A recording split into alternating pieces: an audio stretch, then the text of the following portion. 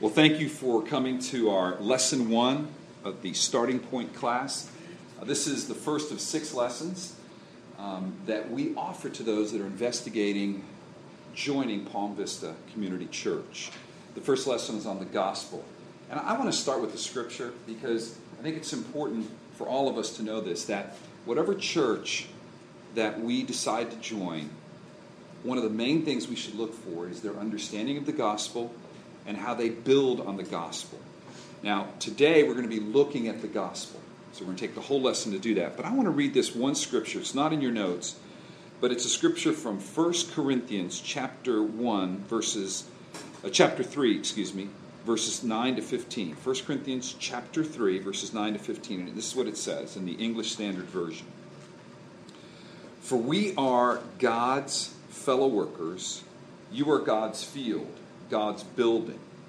According to the grace of God given to me, this is the Apostle Paul writing, like a skilled master builder, I laid a foundation and someone else is building upon it. So he's talking to the people in Corinth, which is a church in modern-day Greece, and he's saying that we're the builders, you're the building, you're the field. So you get that?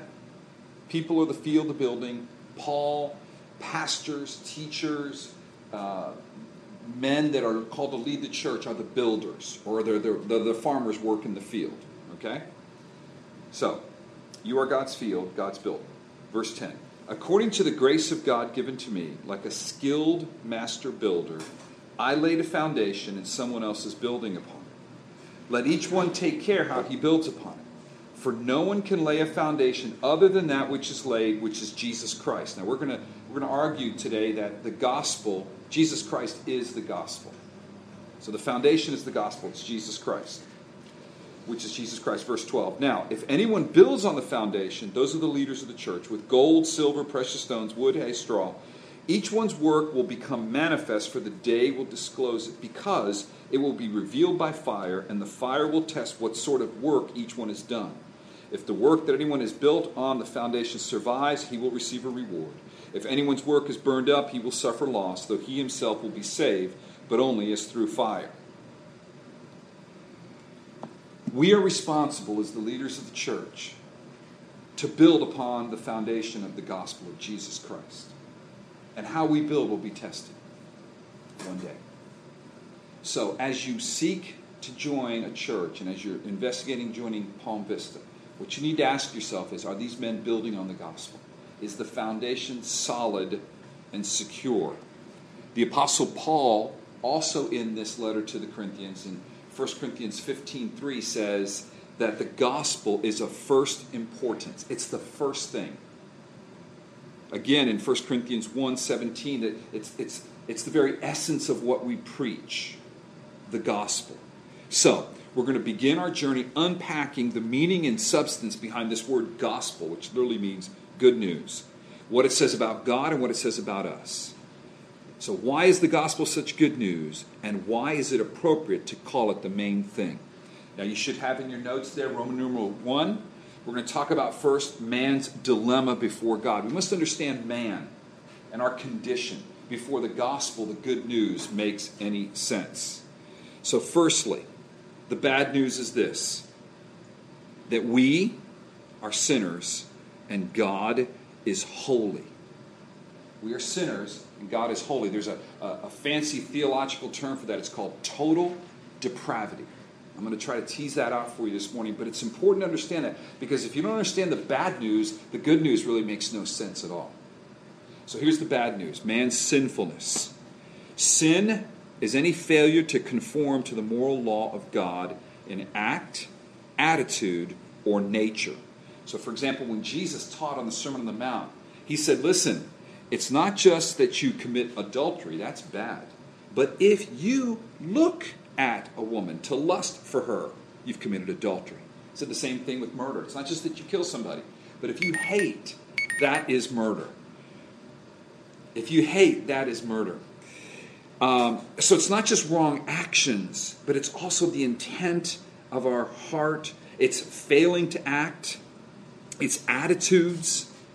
Genesis 6:5, the Lord said that the wickedness of man was great in the earth, and that every intention of the thoughts of his heart was only evil continually.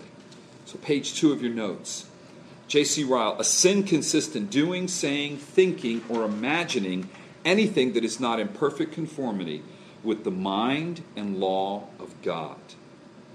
And what is sin's true nature? In essence, sin is rebellion against God. Sin is primarily against God. I think what we've done today is we've made sin about primarily sinning, doing wrong things against one another. It is that. It's not less than that, but it's more than that. Actually, it's against God. In Psalm 51:4, David has just been convicted of murdering a man and committing adultery with his wife. Listen to what he says. Psalm 51:4. Against you, you only have I sinned, he's speaking to God, and done what is evil in your sight, so that you may be justified in your words and blameless in your judgment. And sin's universal. Everybody has sinned. There are many, many scriptures that say that. Romans 5:12, all have sinned. Sin came into the world through one man, Adam, and all have sinned. There's no distinction. Romans 3, for all have sinned and fall short of the glory of God. And sin's pervasiveness. It's pervasiveness. Man's sinfulness extends to every part of his being. There's nothing in us that isn't affected by sin. I told you, this is bad news. It says in Romans 3:10 through 12, none is righteous. We are incapable, apart from God's grace, to please God, to obey God. We are not able to please God. And yet, we are responsible before God. Top of page 3. So then each of us will give an account of himself to God. So how's that for some bad news? Man's sinfulness. Well, second part of bad news is God's holiness and wrath. God's holiness and wrath. The Bible is clear that God is holy. Now let me explain that to you for a moment. Holiness has two aspects. It means that he's wholly other than we are. He's transcendent. And it means that he's morally perfect. Let's talk about the transcendent part first. God is higher, separate, and different than we are. He's wholly other than we are. Isaiah 46:9 says that. And the second part of holiness, he's morally perfect. That's the one that we're more comfortable with, right? If you're holy, it means you don't do anything wrong. He's morally perfect. He's infinitely pure. He's untainted by evil desire. A good scripture to read and study is Isaiah 6:1 through 5. And this is the prophet Isaiah. He's in God's presence.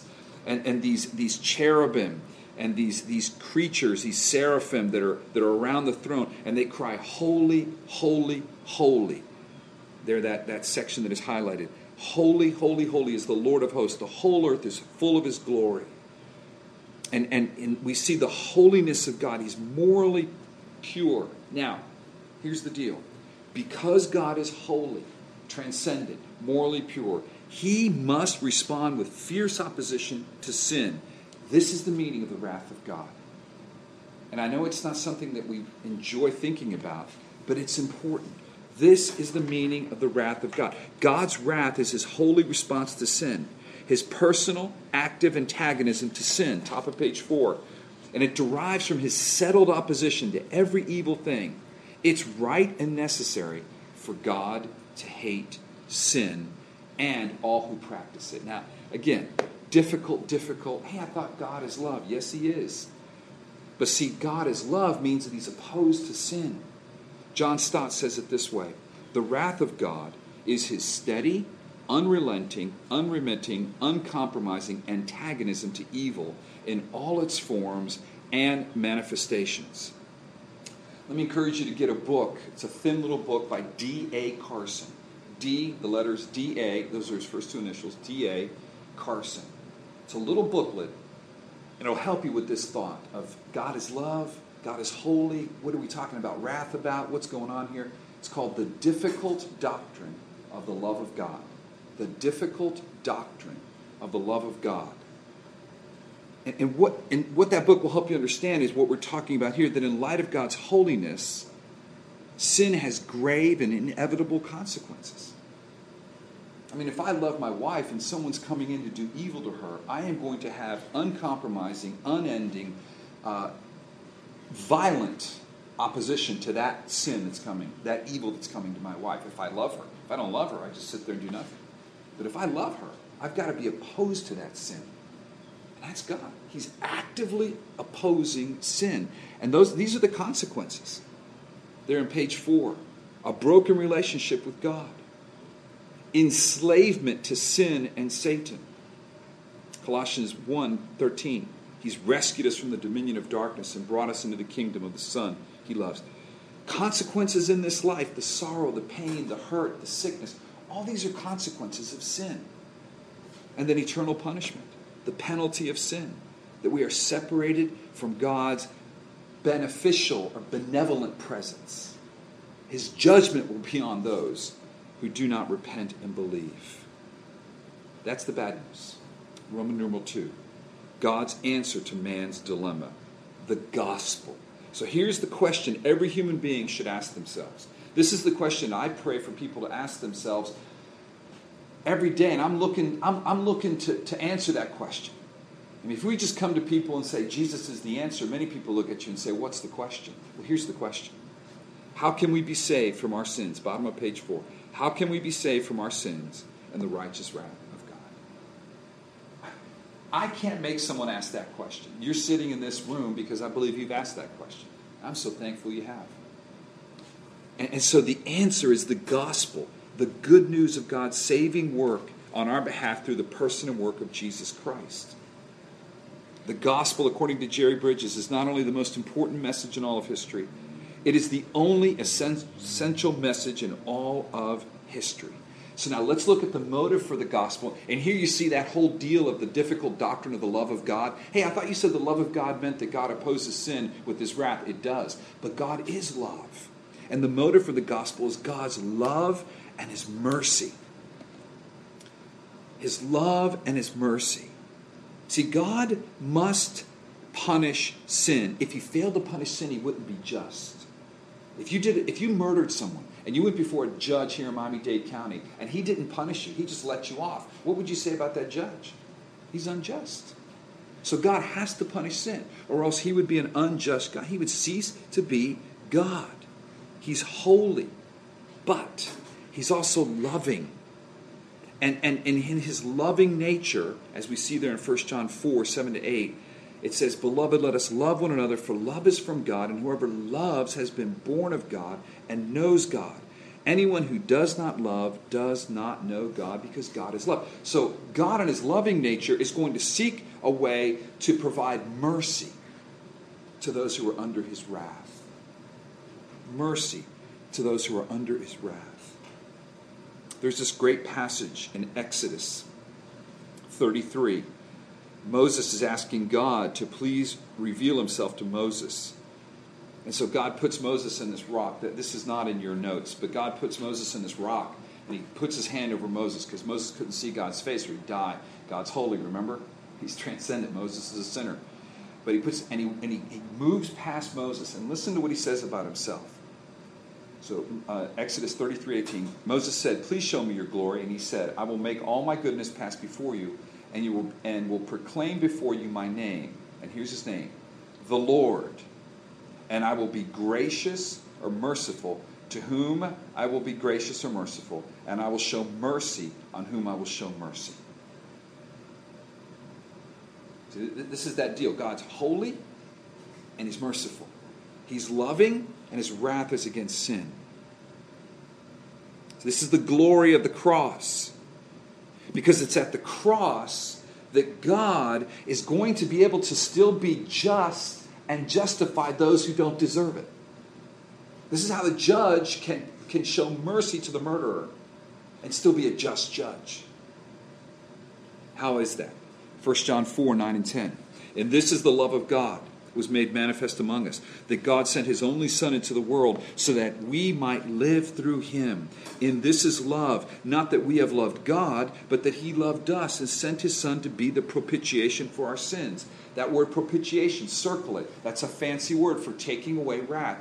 You know, Mike, if I propitiate wrath, that means you did something against me that was wrong. So to propitiate it, let's say you stole a bunch of money from me, and I'm angry at you. To propitiate, first of all, you got to make right what you made wrong. So that means to pay back all the money.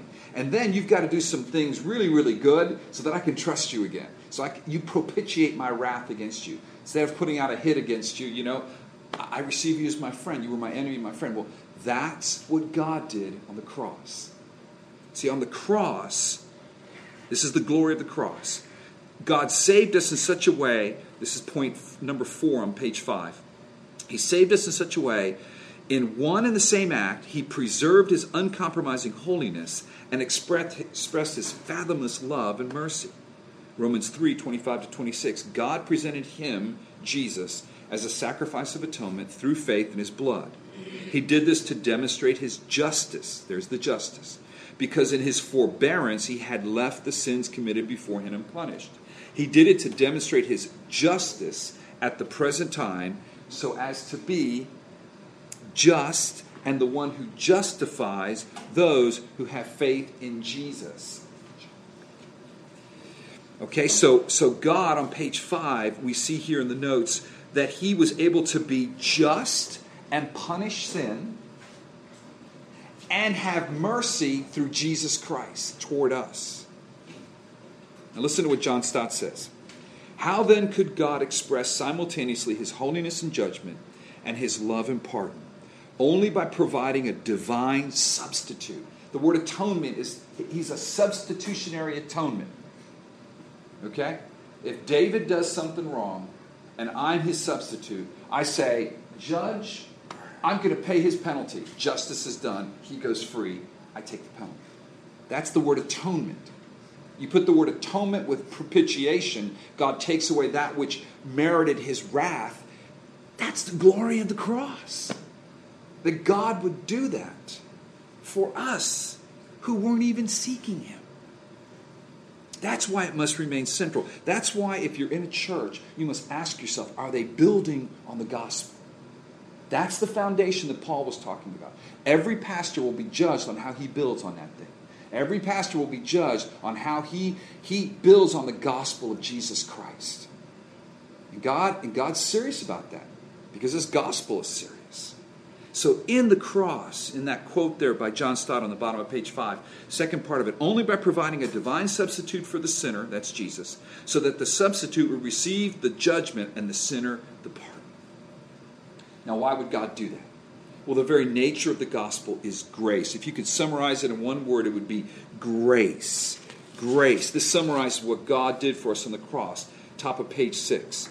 Grace refers to God's free and unmerited favor. We must understand this, friends. God was not obligated to show us mercy. I refer you back again to Exodus 33, 18-19. Especially verse 19, when the Lord says, I will be gracious to whom I will be gracious, and I will show mercy on whom I will show mercy. Mercy, you can't demand mercy. You can't obligate me to show you mercy. That's the very nature of mercy, is that it's free. I choose to give you mercy. Right? If you need mercy, that means you're in a deep, serious trouble. There's nothing you can do to get out of it, but I choose to give you mercy. That's God. He's not obligated. It's free. It's unmerited. It's grace. You cannot earn this from God. But God chooses to give it to you. Look at that, Romans 3, 23 and 24. For all have sinned and fall short of the glory of God, and we are justified by his grace as a gift. You cannot earn your salvation. You can't contribute to it. There's a passage there in your notes, Ephesians 2, 8 and 9. For it is by grace you have been saved through faith, and this is not from yourselves. It is the gift of God, not by works, so that no one can boast. The substance of that grace is the person and work of Jesus Christ. Capital C there on the bottom of page 6. The substance of the gospel is the person and work of Jesus Christ. Jesus Christ is the gospel. The gospel includes Jesus' birth, his life, his death, his resurrection, his ascension, and his coming return. At Palm Vista, we try to capture that in our mission statement. Jesus Christ is the gospel. We worship him. We image him. Next week we're going to talk about imaging him. That's what we call sanctification, changing from being the scoundrels that we are into being the saints that he has made us to be. That's next week. So we worship him, we image him, and we proclaim him. We preach Jesus. But Jesus is the gospel. So, his birth. At Palm Vista, we believe that Jesus was born of a virgin. She conceived by the Holy Spirit. Why is that important? Because Jesus is fully man and he's fully God. He could not have been born of Joseph, right, Mary's husband, because through Joseph comes sin. Jesus was born sinless. Remember, sin came by one man, Adam. So he was born of Mary as a human, but he was without sin. He was without sin. He was perfectly sinless. Top of page 7. The gospel is about Jesus' life. He lived the perfect life for you and me. I cannot obey God every day the way I'm supposed to. Jesus did. He never sinned, guys. Ever. The only one. So, at the end of his life, the one man who did not deserve to be judged for his sin, the one man who did not deserve the wrath of God, what does he do? He goes to the cross. Here we go, the substitutionary atonement, the propitiation, and his death on the cross. It's the focal point of what we preach. It's the focal point of the gospel. A, under number 3 there on page 7. Jesus' death was substitutionary in nature. He died on our behalf, receiving the legal penalty for our sins and satisfying God's wrath towards us. Atonement, propitiation. Man, just going to be beating that into your heads, because that is the gospel. And when you think about that, you are so grateful. You even get up at 8 o'clock in the morning to get here for a class on a Sunday. Thankfully, we don't do this all the time, but thanks for being here, by the way. But you're grateful. Your life changes. God has accepted you. The big question, how can I relate to a holy God though I'm a sinner, has been answered in Jesus. And no matter what we experience, there's joy. Why? Because he paid the penalty for our sins. Be there. He paid the penalty. He forgave our sins, as Colossians 2:13-14 says. And then C, our sins are forgiven and we're justified. We're declared righteous. Listen, if Mike owed me $1 million, let's say Mike agrees to pay me $1 million. Not only does he not pay me $1 million, but he goes into my business, because I'm a really rich guy, and he steals $2 million. And I catch him, like on the Riviera, French Riviera in Monaco, all right? Mike's in trouble, okay? And so, bam, what's Mike? Well, first Mike's got a debt, and we have a debt. We got to pay. That's the sin. So, boom, someone give $2 million go into my bank account. So now we're at 0. But Mike, you still have to give me $1 million. Where am I going to get $1 million? Someone else comes and puts the $1 million in the account to his name. That's what we're talking about. Jesus paid the penalty of the sin. So he wiped out the debt, and then all his good deeds accrue to me, like a financial term.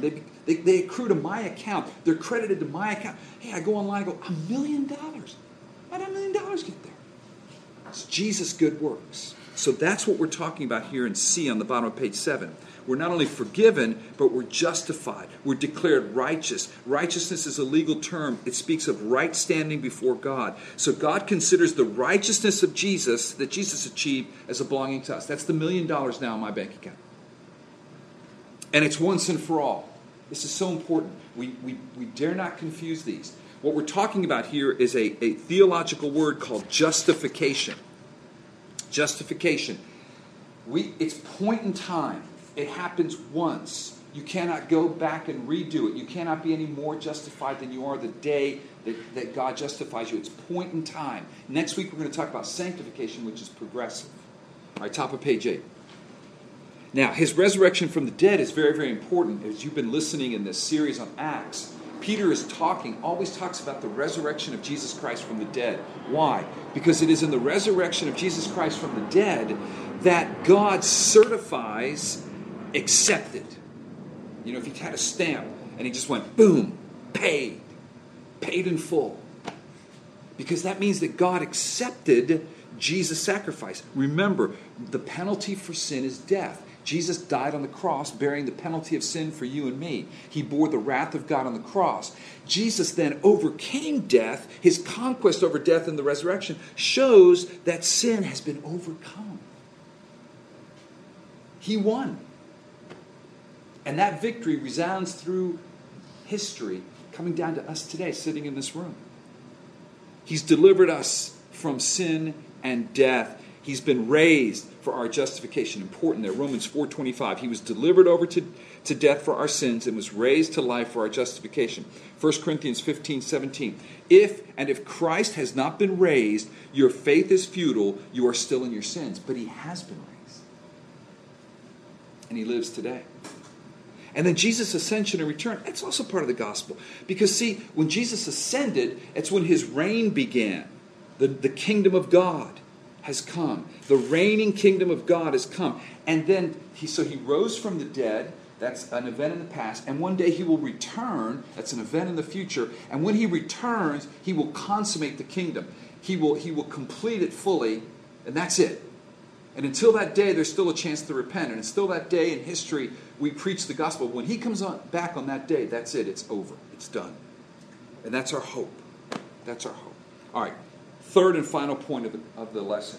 And this is what is distinctive about Palm Vista Community Church. When you hear the term Reformed theology, now we have to ask ourselves, what is our response? What is our response? And can we respond to this apart from God first intervening in our lives? So here's the question. Do we choose God or does God choose us? Very important question. Let's look at the answer. So, our response to the gospel. Clearly, this good news must be responded to. All through Scripture, you see men preaching, and people will cry out, "What must we do?" Acts chapter 2, on the day of Pentecost, when Peter preached, they all screamed, "What do we do?" So, we must respond appropriately to the gospel. And that response, on the top of page 9, is what we call conversion. Conversion. You've heard the term conversion. So the conversion, according to Wayne Grudem, a theologian, who's written a very good systematic theology. If you've got some extra money, I'd buy it. It's very thick. It's very expensive. It'll be the best purchase you make. Systematic theology. But listen to Wayne Grudem define it. Conversion is our willing response to the gospel call, in which we sincerely repent of sins and place our trust in Christ for salvation. So, repentance and faith, very important.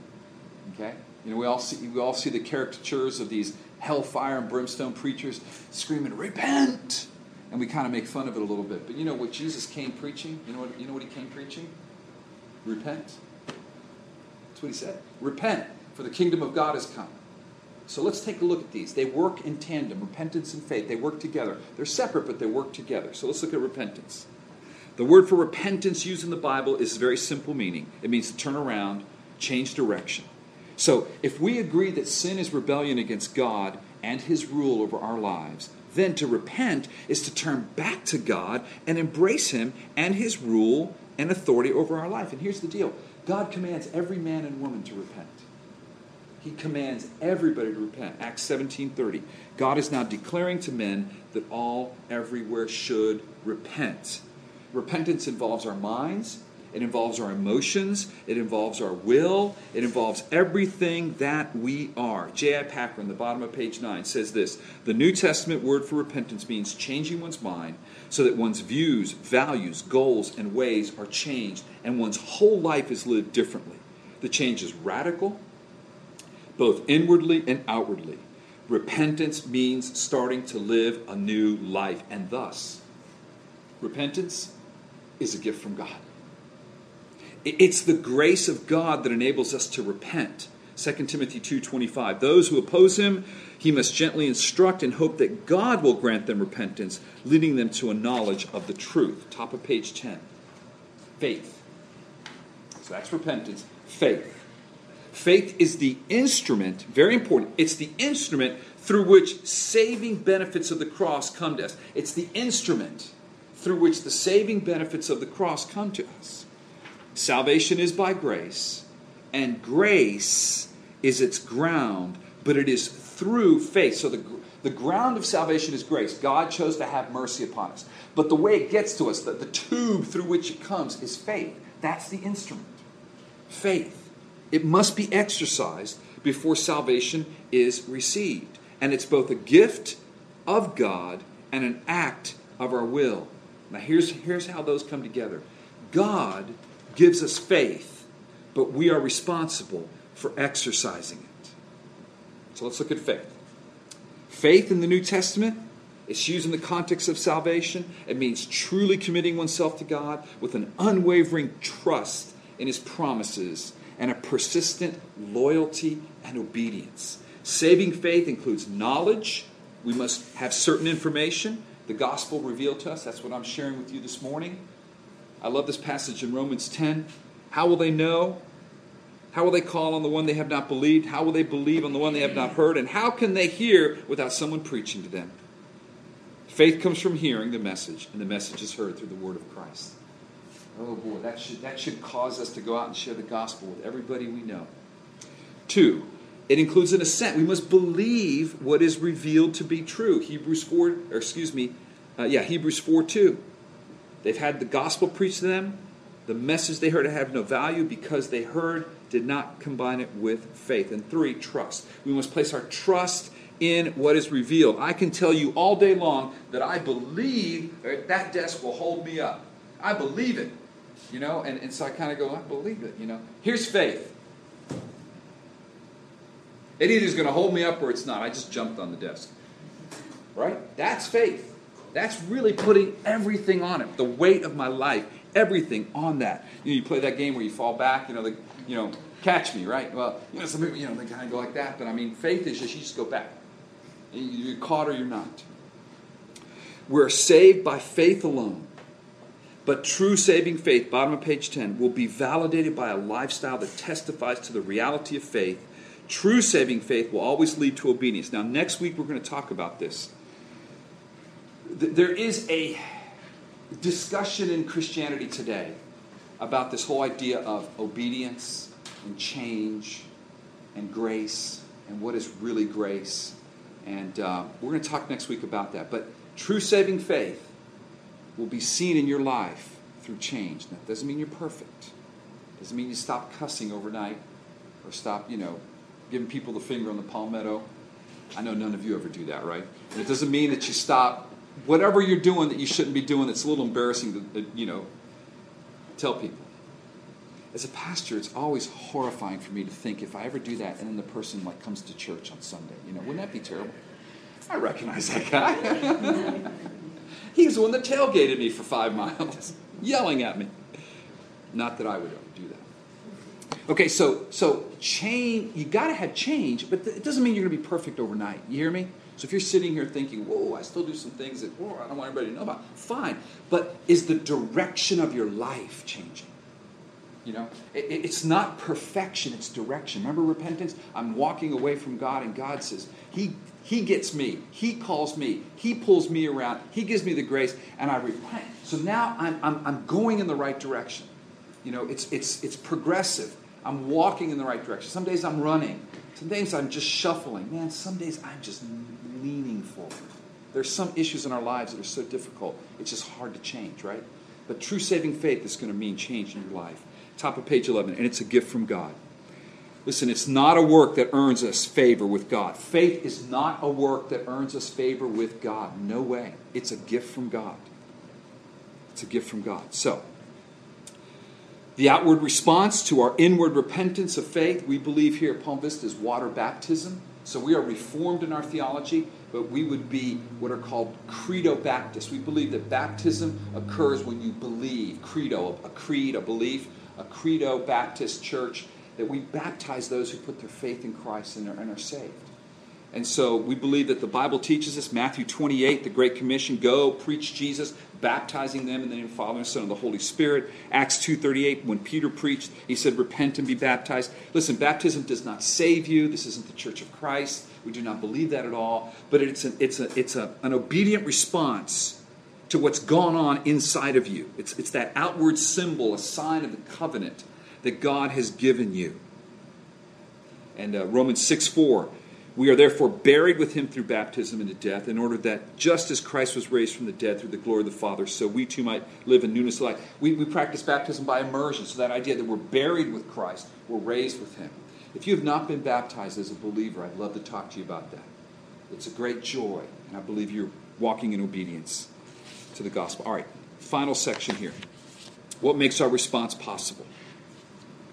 So, if sin is pervasive, if the corrupting effects of sin are all over us, if by nature we are sinners, how in the world can we then be saved? I love what it says in Ephesians 2:1. Very clearly. Ephesians 2:1. And you were dead in the trespasses and sins in which you once walked. So if you're dead, how can you respond to what I'm saying to you? If you're sitting there in your seat right now, spiritually dead, your eyes are rolling in the back of your head. You're thinking, I see Cuban coffee up there, and I'm hoping there's still some there, because when he's done talking, I'm going to get some. Because I am comatose right now. Would he just stop talking? But if you're alive, right, you're responding to varying degrees. And if God's making you alive right now, it's the joy of conversion. You're going to respond with repentance and faith. You see what I mean? I mean, if my cat got run over by a car, I could call that cat all day. The cat's not going to respond to me, right? God, but someone's got to give the cat life, then they can respond. See, this is that idea, this is that Reformed theology deal that we got going on. So how can we respond? Well, here's how we respond. We are chosen in eternity past. Very important. Top of page 12. Chosen in eternity past. Friends, this violates our human pride. It violates our desire to be in control. I want to be the one that chooses God. But clearly, my friends, Scripture says he chose us. Ephesians 1, 4, and 6. For he chose us in him, that is in Christ, before the creation of the world. Go figure. We're in the deep end of the pool on that one.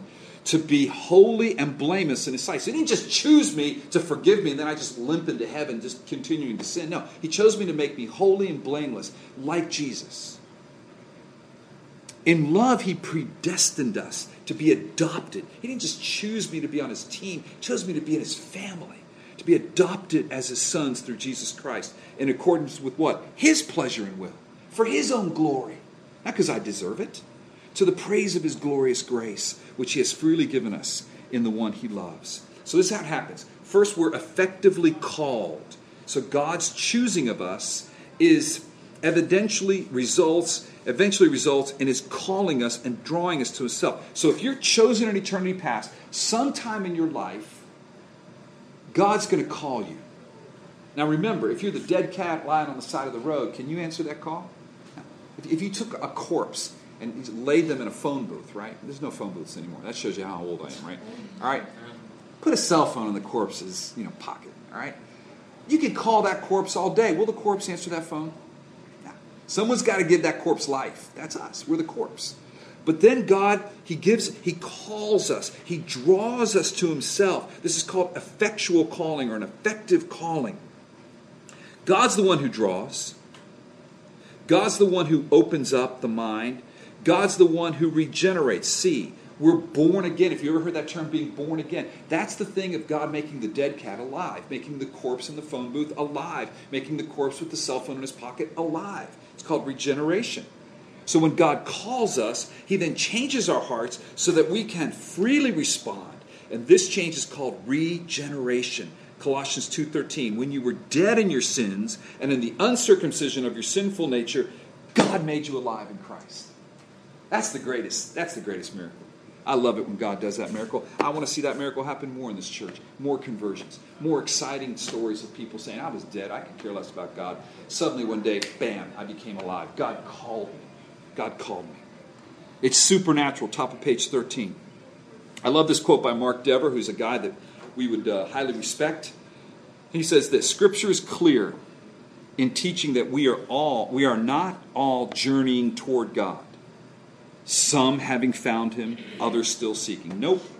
Instead, Scripture presents us as needing to have our hearts replaced, our minds transformed, our spirits given life. We can do none of this for ourselves. There is no pulling yourself up by the bootstraps. There is no cleaning yourself up so that eventually I can go to church and get saved. No way. God does this.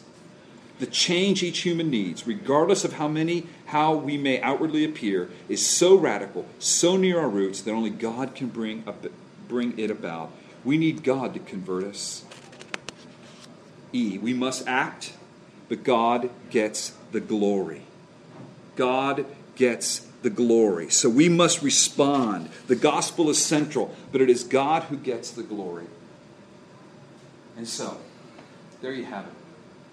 We begin our starting point class where I trust all of you have begun your journey. And if you haven't, I trust that the Lord has spoken to you. And we'll talk more about that. It's been a joy to share with you this morning. Let me just say two things before we move to questions, and at this point I'll turn the recording off. Number one, during the 6 weeks you'll hear me teach. I think I'm teaching most, if not all, the classes. And then at the end of this process, if you still want to join the church, what we do is we provide a time for you to have a pastoral interview so that we can sit down together and just talk.